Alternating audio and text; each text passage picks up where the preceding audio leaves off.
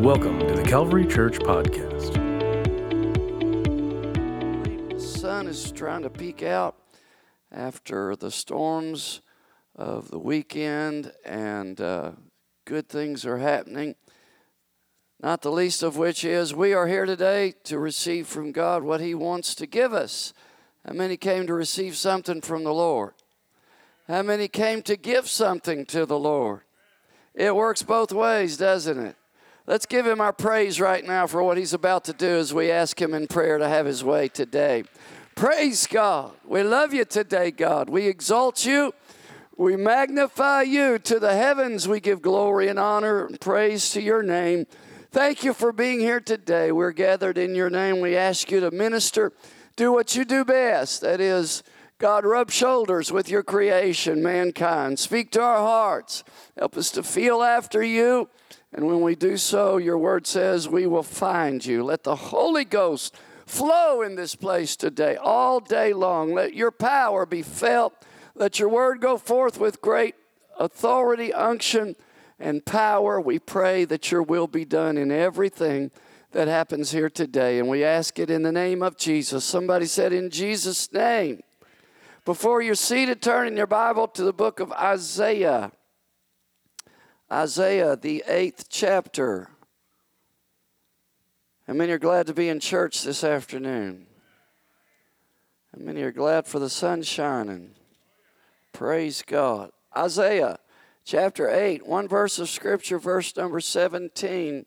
The prophet writes, and I will wait upon the Lord that hideth his face from the house of Jacob, and I will look for him. I want to talk to you tonight or today. Maybe the reason I said night is because it's in my title. This subject, the ministry of the night. The ministry of the night. God bless you. You may be seated. Going to basically discuss our lives and what we experience whenever it seems like God is distant. When God has placed himself on purpose just a little bit a ways away from us, or it seems like he doesn't feel very close to us. I think this is an interesting verse that I read in Isaiah. It's not the only time that Isaiah uses this phrase about waiting on the Lord. It says here, I will wait upon the Lord that hideth his face from the house of Jacob, or from Israel, and I will look for him. It was Isaiah who wrote the words to the verse that we find very familiar. Someone wrote a song with the words saying, they that wait upon the Lord shall renew their strength. I mean, you remember that song? That's actually from a Bible verse in Isaiah. Goes on to say, they shall mount up with wings as eagles.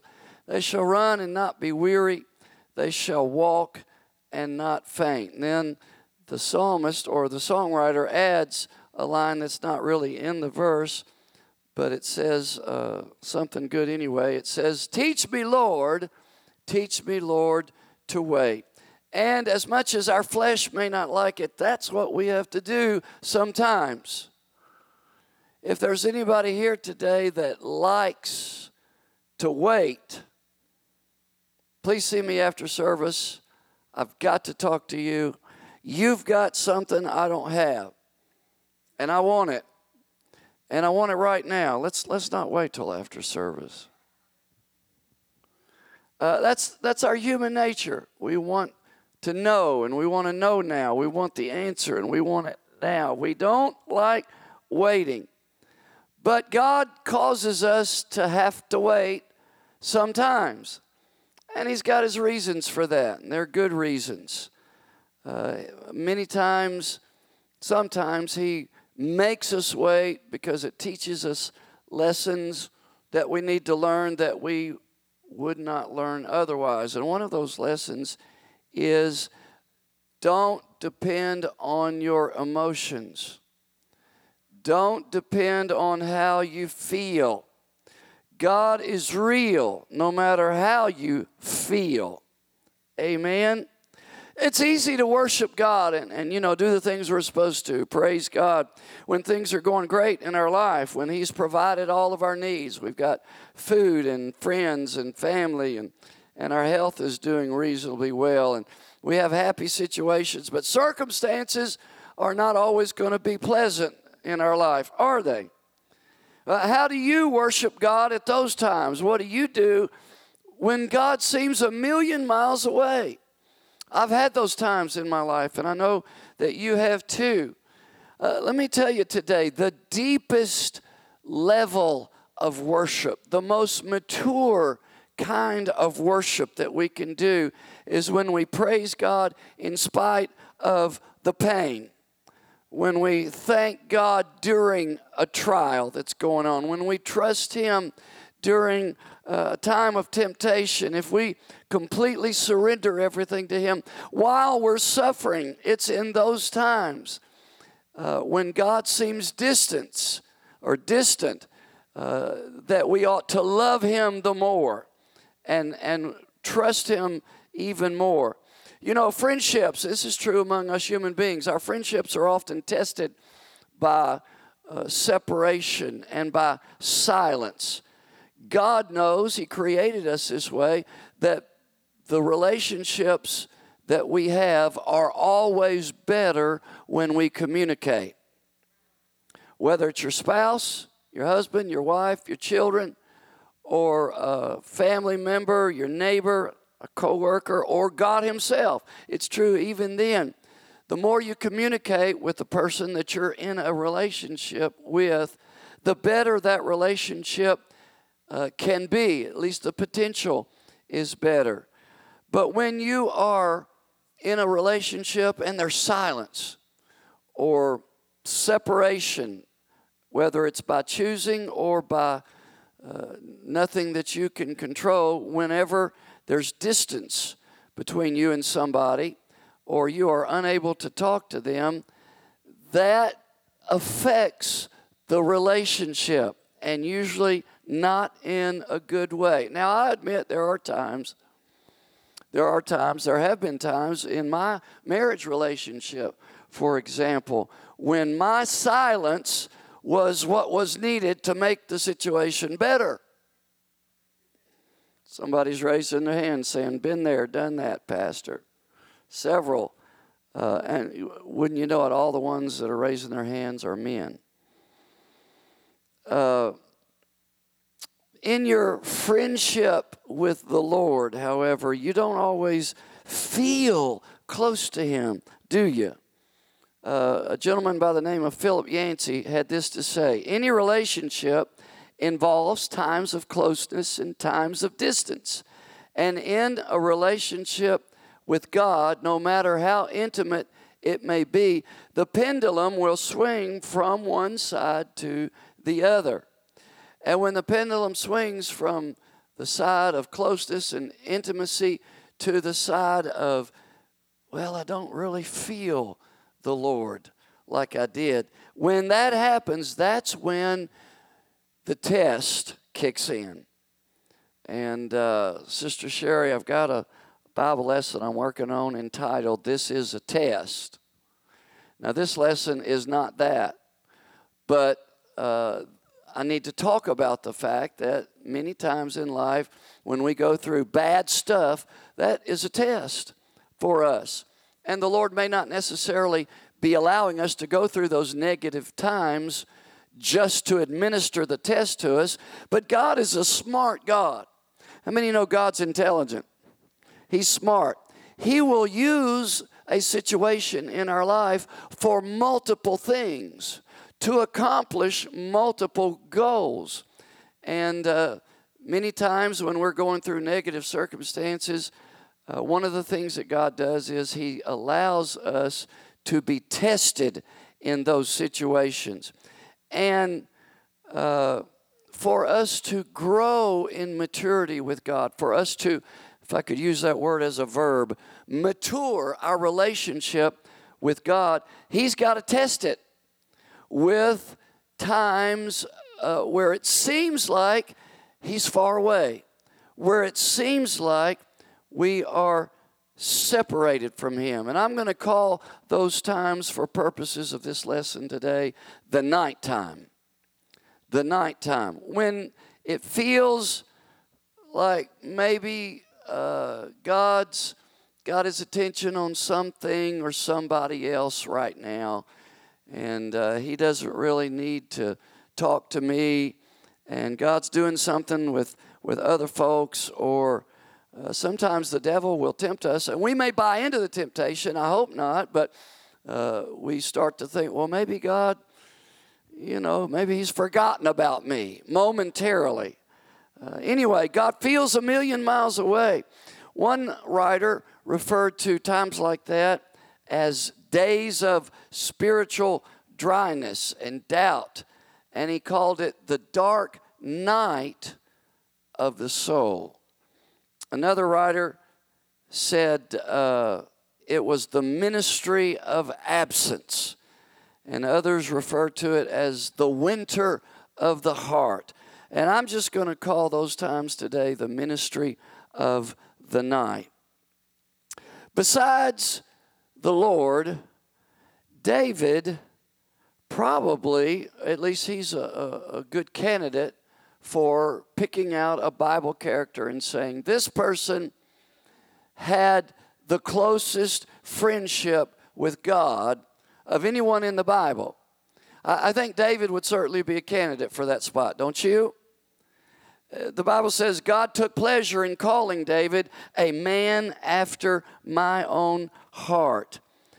But if you read David's writings, he complained a lot and often about God just being absent, about God not being there for him. Psalm 10 and verse 1 says, why standest thou afar off, O Lord? Why hidest thou thyself in times of trouble? One version said it like this: Lord, why are you standing aloof and far away? Why do you hide when I need you the most? Has anybody ever, don't raise your hand, but ever found yourself in a time like that when it seemed like God wasn't there when you needed Him the most? There's a reason for that. Let's see something else that David wrote. Psalm 22 and verse 1. My God, why hast thou forsaken me? Why art thou so far from helping me and from the words of my roaring? Now we recognize the first line of that verse as speaking prophetically. These were the words, this was the sentence that Jesus spoke while hanging on the cross, dying. And he's quoting from the Old Testament scripture that David wrote. But let's think about this. When David wrote these words, he didn't know that he was speaking prophetically. He didn't know that God would come to earth in the form of man, become flesh, and die on a cross and utter those words from that cross. David didn't know that was going to happen. So let's think about, sometimes we lose the meaning of this, the original meaning. Let's think about the fact that David was going through something he didn't want to go through when he wrote these words. And he felt, obviously, abandoned by the Lord. My God, why hast thou forsaken me? Another version says it like this: why have you forsaken me? Why do you remain so distant? Why do you ignore my cries for help? In another psalm, he wrote, why have you abandoned me? Now, David knew about nighttime. He went through them. He went through them several times over the course of his life. And here's what's important for us to remember. David knew what to do during those times. He knew what the right thing to do was. We know and we understand hindsight's always better than foresight. And we have the hindsight of having the Bible. We can read all the way through. We can pick out any story in it and read the whole story and know how it's going to turn out, don't we? Somebody said, I read the back of the book talking about the entire Bible, and this whole thing of God versus the devil and where we're going to end up. They said, I read the back of the book and we win. That's great to know, isn't it? Sometimes we need to remind ourselves of that. That's true not only with the entire race that we run through this world, the race of life, but it's true in every one of our little, sometimes they don't seem so little, tough situations. You can read through, if God were to allow you to, you can read through to the end of your story or whatever's happening in your life. And if you do it God's way, you will always win. But now, we read these stories in the Bible, and we have hindsight. We can read the end and find out what happened every time. And we know that God hadn't left David. He was testing him. God never leaves us. He has promised that repeatedly. I will never leave you or forsake you. But God hasn't promised. He did not give us the promise, you will always feel my presence. Now, I'm going to admit to you, I spend quite a bit of time every week. Sometimes if my schedule somehow hampers me from doing this, it may not happen as much. But every week I spend as much time as I can talking to God about what's going to happen in this place every Sunday. And I beseech God. I'll just be honest with you. I'll be transparent. Most of the time, I beg God, sometimes on my hands and knees, to show up here every Sunday. I did it this week. And do great things. God, we need your presence on Sunday. We need your presence in the service, before the service, after the service. We need your presence during the worship. We need your presence while we're praying for folks. We need your anointing to touch us, Lord, during the word and quicken it to our hearts. We need your presence to draw people to the altar and change their lives and help them to respond to your presence. And I pray prayers like that all the time. Well, God never, ever is absent. He never leaves us, but somehow, and many times the devil will use this, he'll take this and use this to try to convince us that God has left us because we don't feel him. We don't feel God as strongly as we do at other times. And it's in those times we need to remember God's promise. He hasn't gone anywhere. In fact, God admits sometimes he hides his face from us. There are times when God appears to be MIA, as far as you're concerned, missing in action. Somebody once said, you wake up one morning and all your spiritual feelings are gone. You pray, but nothing happens. You rebuke the devil, but it doesn't change anything. You go through spiritual exercises. You have your friends pray for you. You confess every sin you can imagine. Then you go around asking forgiveness of everyone you know. You fast, still nothing. You begin to wonder, how long will this spiritual gloom last? Is it going to be days or weeks or months? Will it ever end? Because it feels as if your prayers simply go up to the ceiling, bounce right back down to you.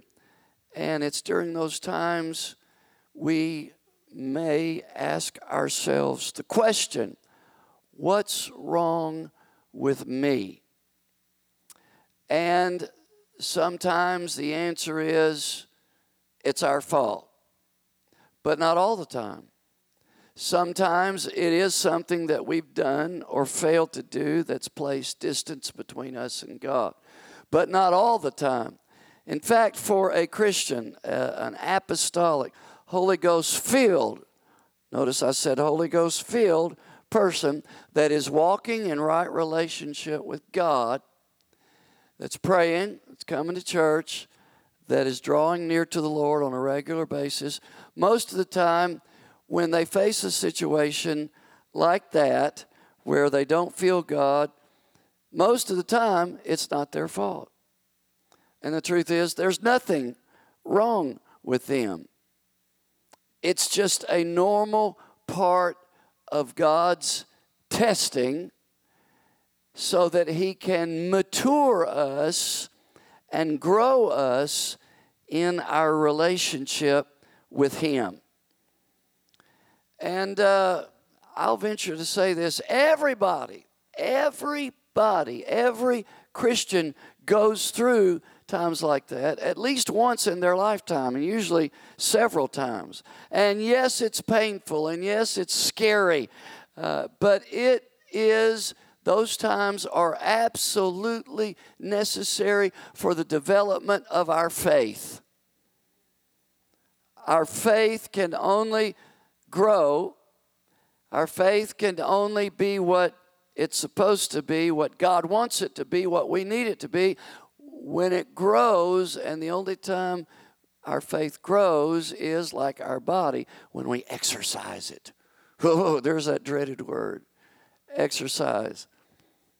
I'm not a spring chicken anymore, so when I see articles on the internet as I'm perusing through the pages that flash up at me occasionally, I'll see something that interests me and I'll stop and read all or at least part of the article when it says something about aging or how to reduce inflammation, or when to tell your doctor about this ache or this pain and when not to.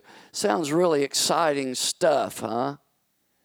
It's as boring as all get out, to be honest. But as we grow older, we have to pay attention to changes in our body and in our health and respond accordingly if we want to live the very best lifestyle that we can. And that is true as a Christian. And when you know this, when you realize and understand this, it makes a lot more things in living for God in life make sense. Because you understand that it's not you have crashed and burned. It's not that you're backslid. It's not that God is mad at you, so He's doing all this stuff to you. It's that it's a part of the necessary growth process that God takes us through. When you know that, it helps. It really does. It helped Job. Think about Job. Job reached a point when he could not feel the presence of God. He could not witness the presence of God in his life. Now, they didn't have the Holy Ghost back then, so he may not have started out being able to feel God's presence, but he could witness the presence of God and God's blessing in his life by the way God blessed him and the way it showed up. And everybody else could tell that Job was a very blessed man, blessed of God. And it was very obvious and very real. And everyone, again, could tell when God, it seemed like, withdrew His hand of blessing from Job's life. When all this bad stuff started happening to him. He lost his children. He lost his home to a storm. He lost all of his riches. He lost everything he had, eventually his health. He even lost the loyalty and good advice of his wife when she started advising him to curse God and just die. He lost it all except his integrity and his faith in God. And that was the whole point. That's why God let him go through all of that stuff. And Job said during this time that he finally understood it, and it helped him. He said, I go east, but He is not there. I go west, but I cannot find Him, talking about God. I do not see Him in the north, for He is hidden. I turn to the south, but I cannot find Him. But He knows the way that I take. One version said, He knows where I'm going. And when He has tried me, I shall come forth as gold. Praise God. When God seems like He's far away, when it seems like he's angry with you, or he may be disciplining you for something you did, maybe some sin, let's remember, in fact, sin does disconnect us from our intimate fellowship with God, because when we sin, we grieve the Spirit, God's Spirit that's within us. We hurt, we harm our fellowship with Him by disobedience. Disobedience to Him, and other things harm our relationship with God, like how we treat others. When we treat others in a way that's displeasing to God, that hurts our relationship with Him. Amen? There's other things. Maybe we just get busy with the cares of life, or our friendship with the world. The Bible says friendship with the world is enmity, or the enemy of God. So, sometimes it is our fault, but most of the time it's not. This feeling like God has abandoned us, most of the time has nothing to do with any sin that we've done. It is a test of faith, and one that we all have to face at one time or another.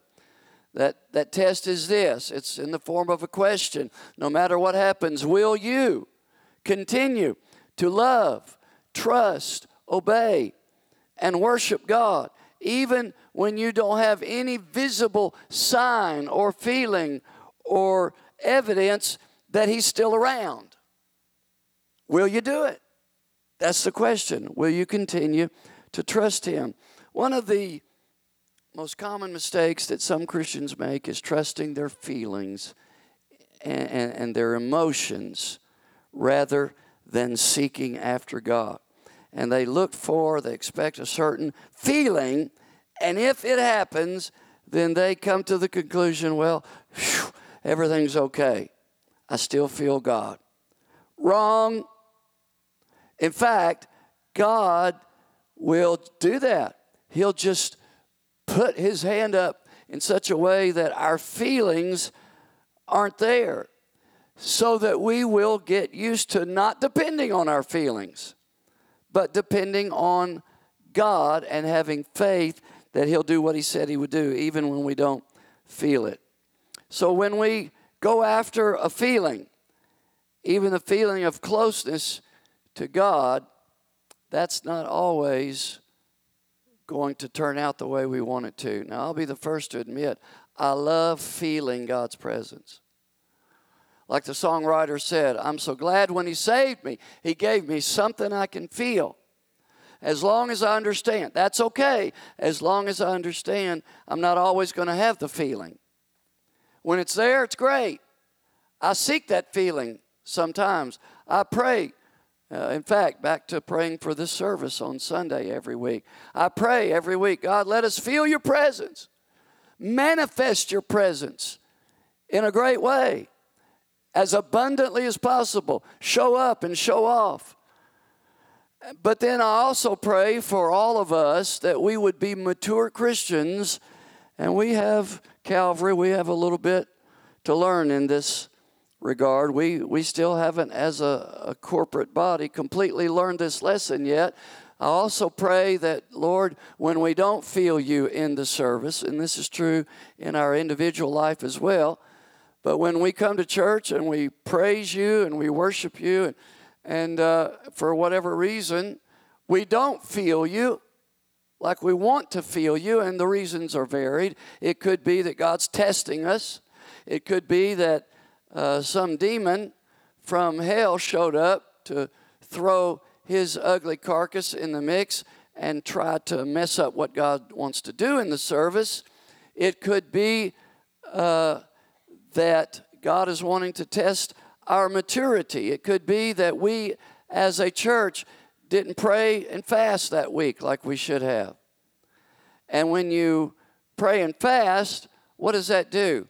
That strengthens your spirit, your spiritual man, your inner man, and it weakens your flesh, and it weakens your flesh nature's ability to have rule or control over you.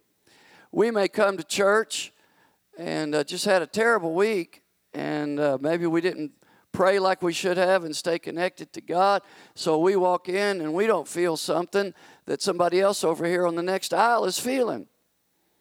Because we walked in the flesh too much this past week instead of in the Spirit.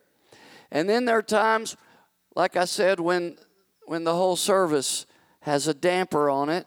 And many times that's because Satan has come in, or his imp, and he's got his thumb on the service. And just like in our individual life, like I've been talking about for the last half hour, it's at those times, Calvary Church, are you listening, church? We need to, instead of sitting there like a knot on the log in the service, as we do sometimes, that's a time when we especially need to push through and worship God harder and praise God longer and be mature Christians. Sometimes you see pastor get frustrated because people aren't doing that. And when you see pastor or whoever the service leader is leading worship, say, come on, now we're going to press through. We're not going to stop here. We're going to keep going. We're going to do whatever it takes to put these hellish influences under subjection to the will of God, and we are going to continue to, and really as a church, we can do in a service what we often need to do as an individual. The old timers use the phrase, we need to pray through. How many remember hearing that phrase? Pray through. Sometimes we need to do that as an individual. And hey, Calvary, sometimes we need to do that as a church. If the service is bound, those of you, I just encourage you. In fact, I'm asking you, almost everyone in this room is a mature Christian and ought to, when the service is bound, recognize that and go to work. You may not turn around and kneel down at your chair, but you can pray under your breath. You can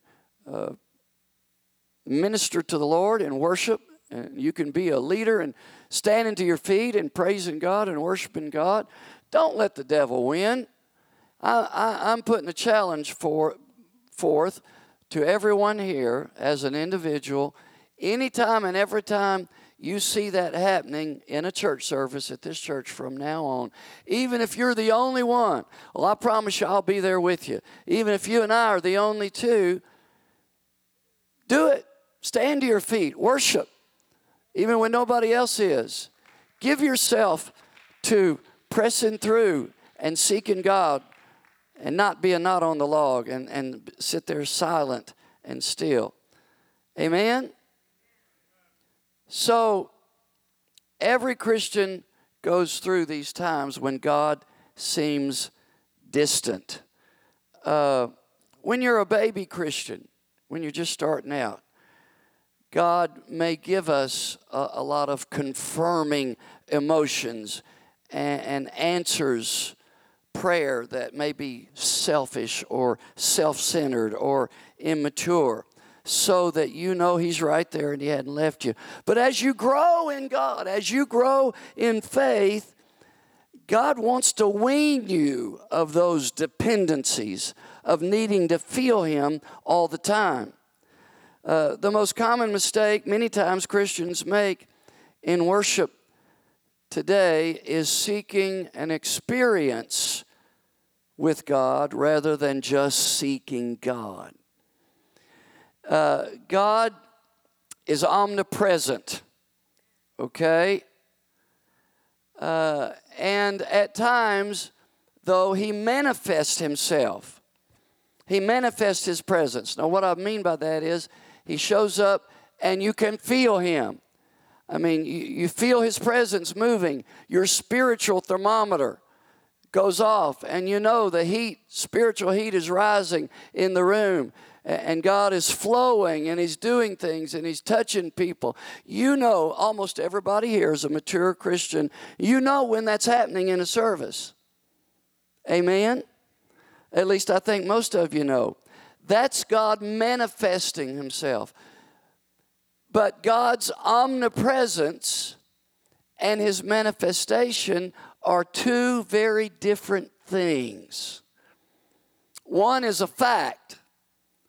God's omnipresence is a fact. God is everywhere. But His manifestation is often a feeling. God's always there. He's always present, even when you're not aware of Him. But listen to this. His presence is too great. His presence, God's presence, is too profound to be measured by just our emotions. If we're just going to use our emotions as a measuring stick, a yardstick, to measure how great God is, we're going to fall flat on our face because you can't do it.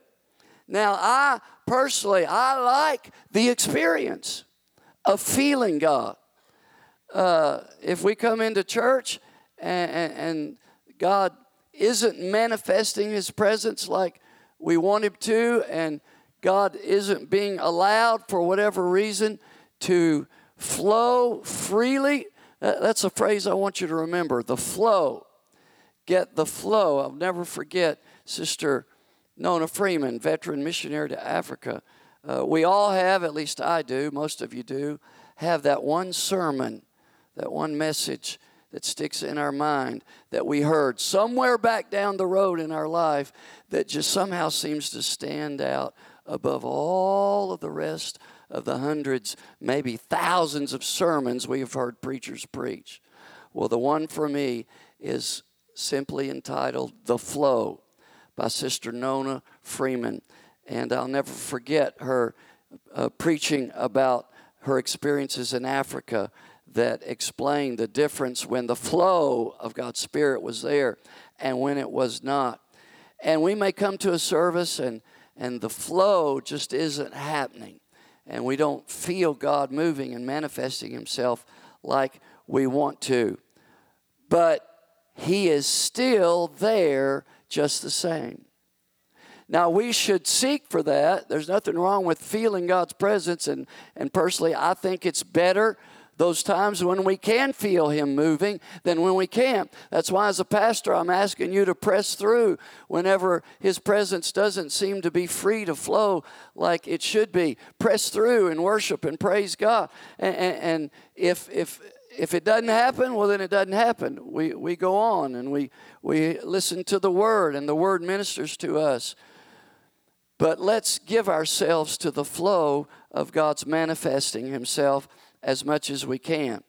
But when He doesn't, what do?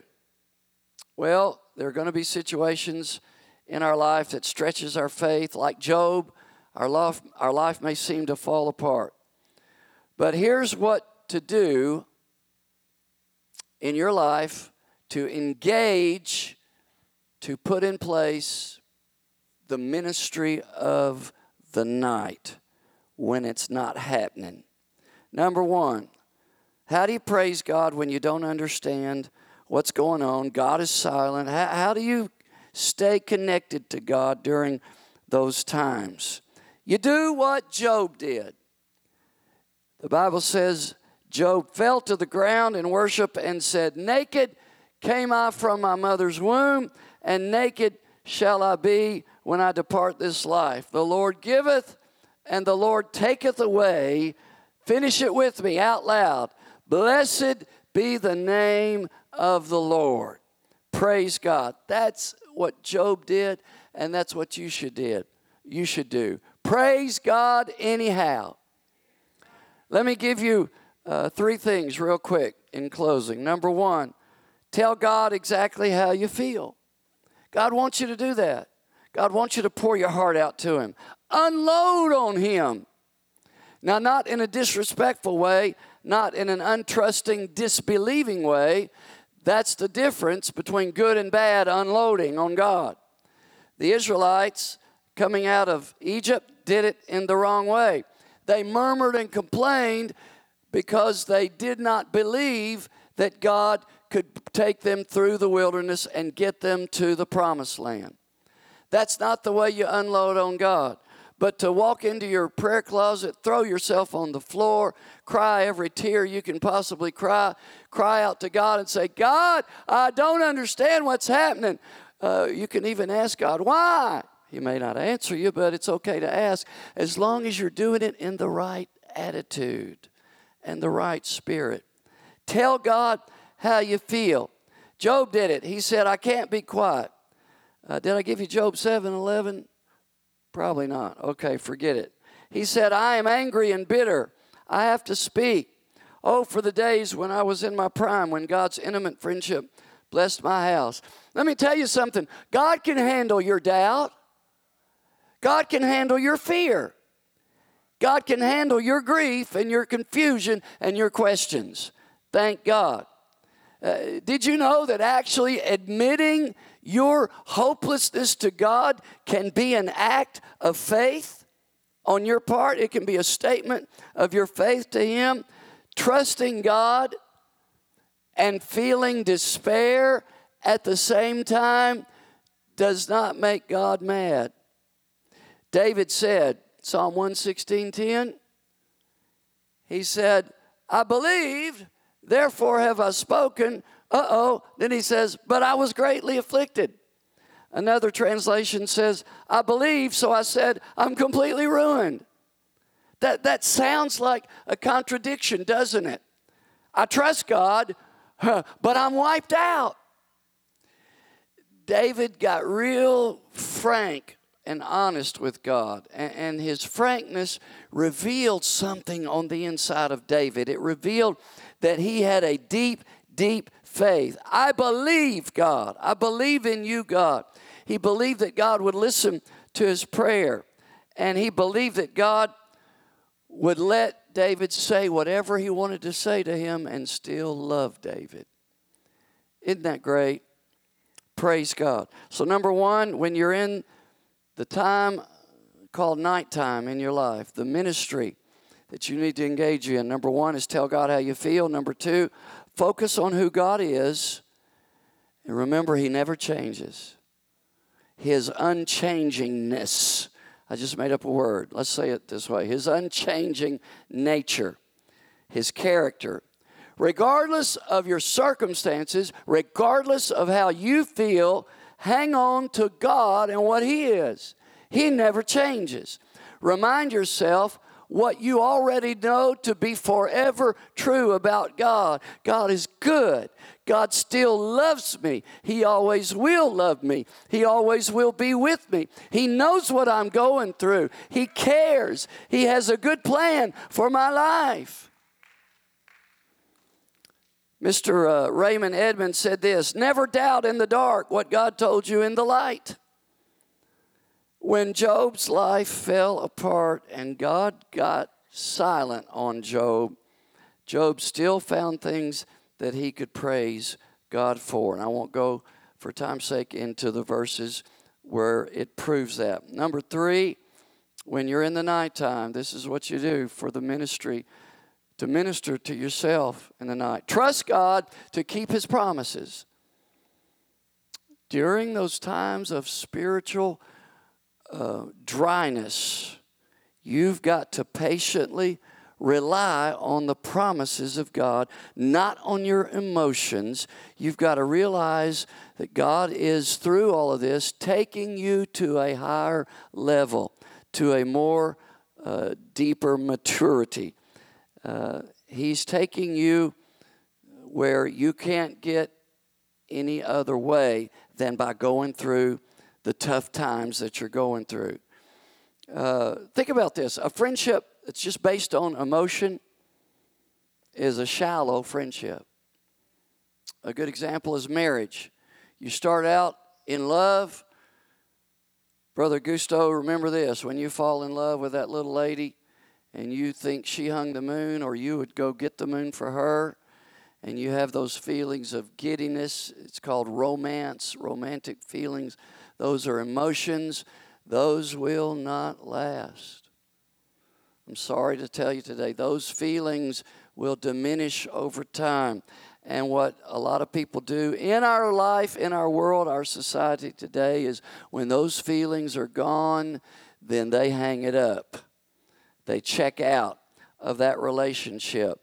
But a mature Christian, a mature person in a marriage, when those feelings of romance are gone, then they don't check out themselves, but they continue on in that relationship, not based on their emotions and their feelings, but based on their choice. Love is a choice. It's not a feeling. You love someone because you choose to love them no matter what. And you will continue to love them and do what's best for them no matter what the feelings or circumstances that life may bring you. So don't be troubled by trouble. Your bad circumstances are not going to change the character of God.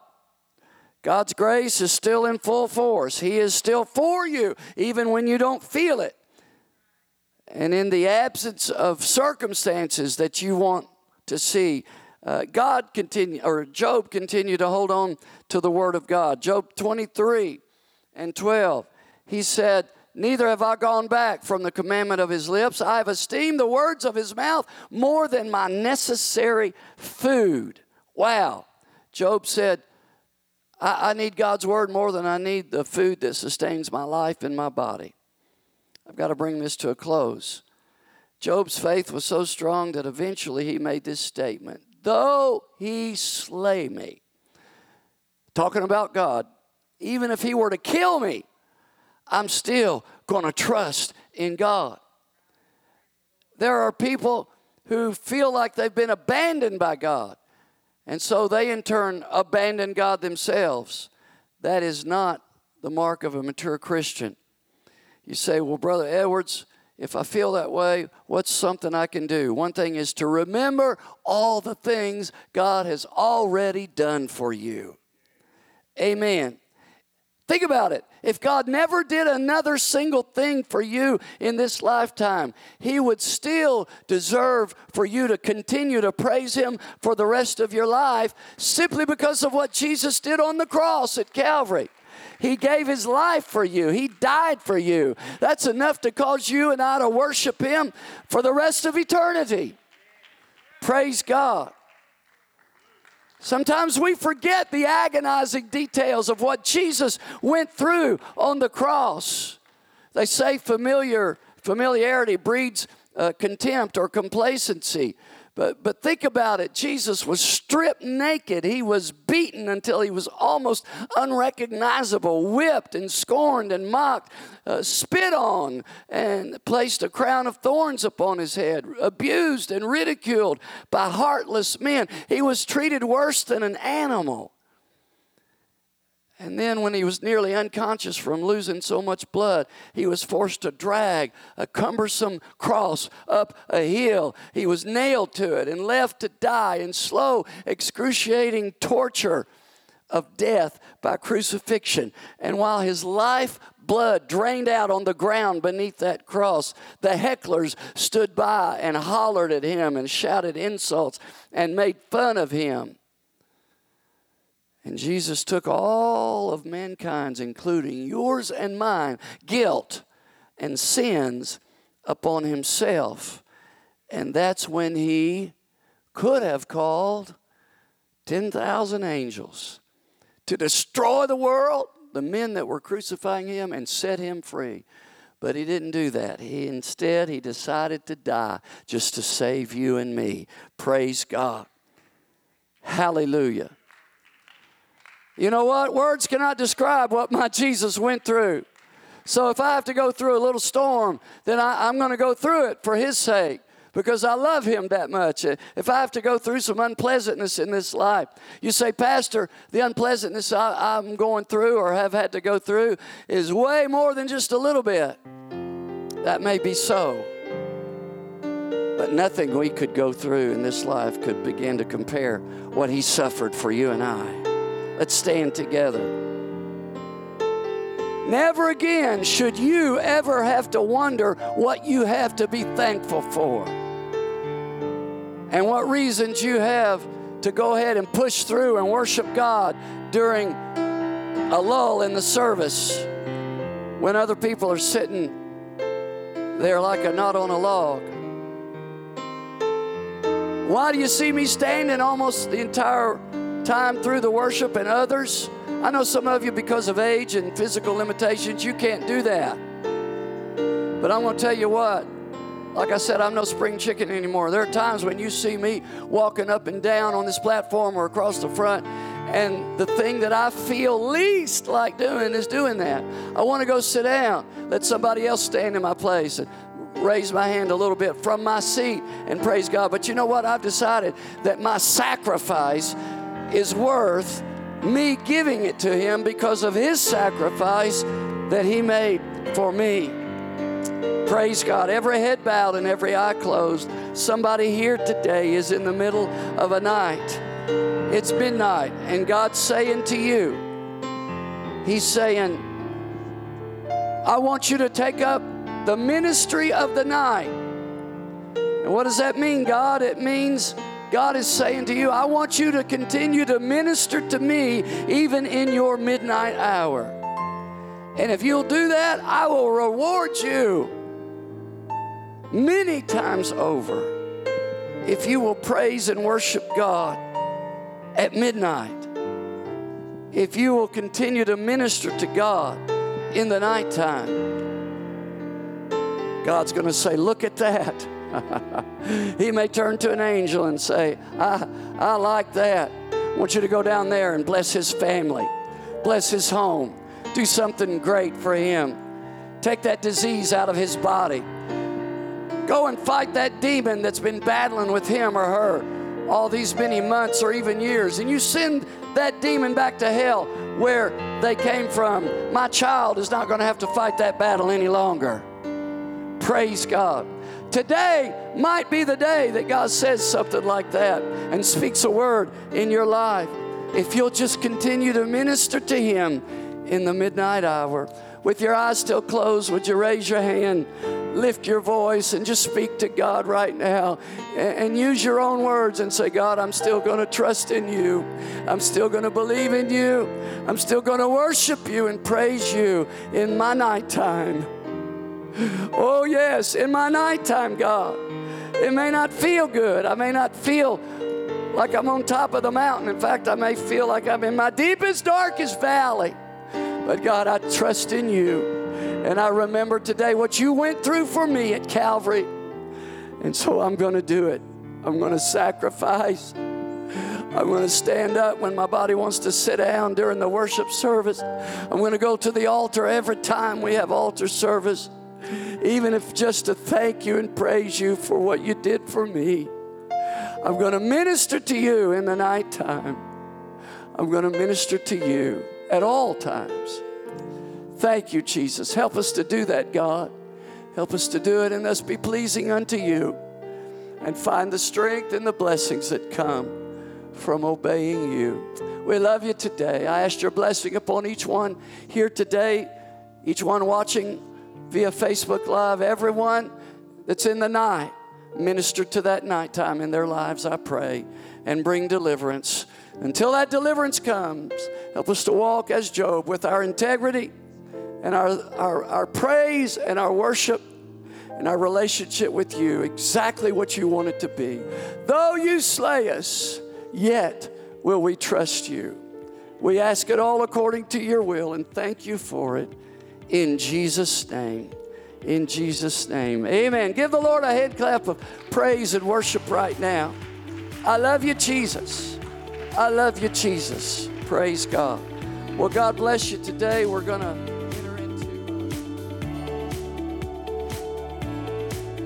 Thank you for listening to the Calvary Church Podcast.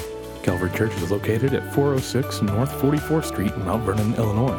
Service times are Sunday school at 1 p.m. every Sunday, except the last Sunday of each month, and worship service at 2 p.m.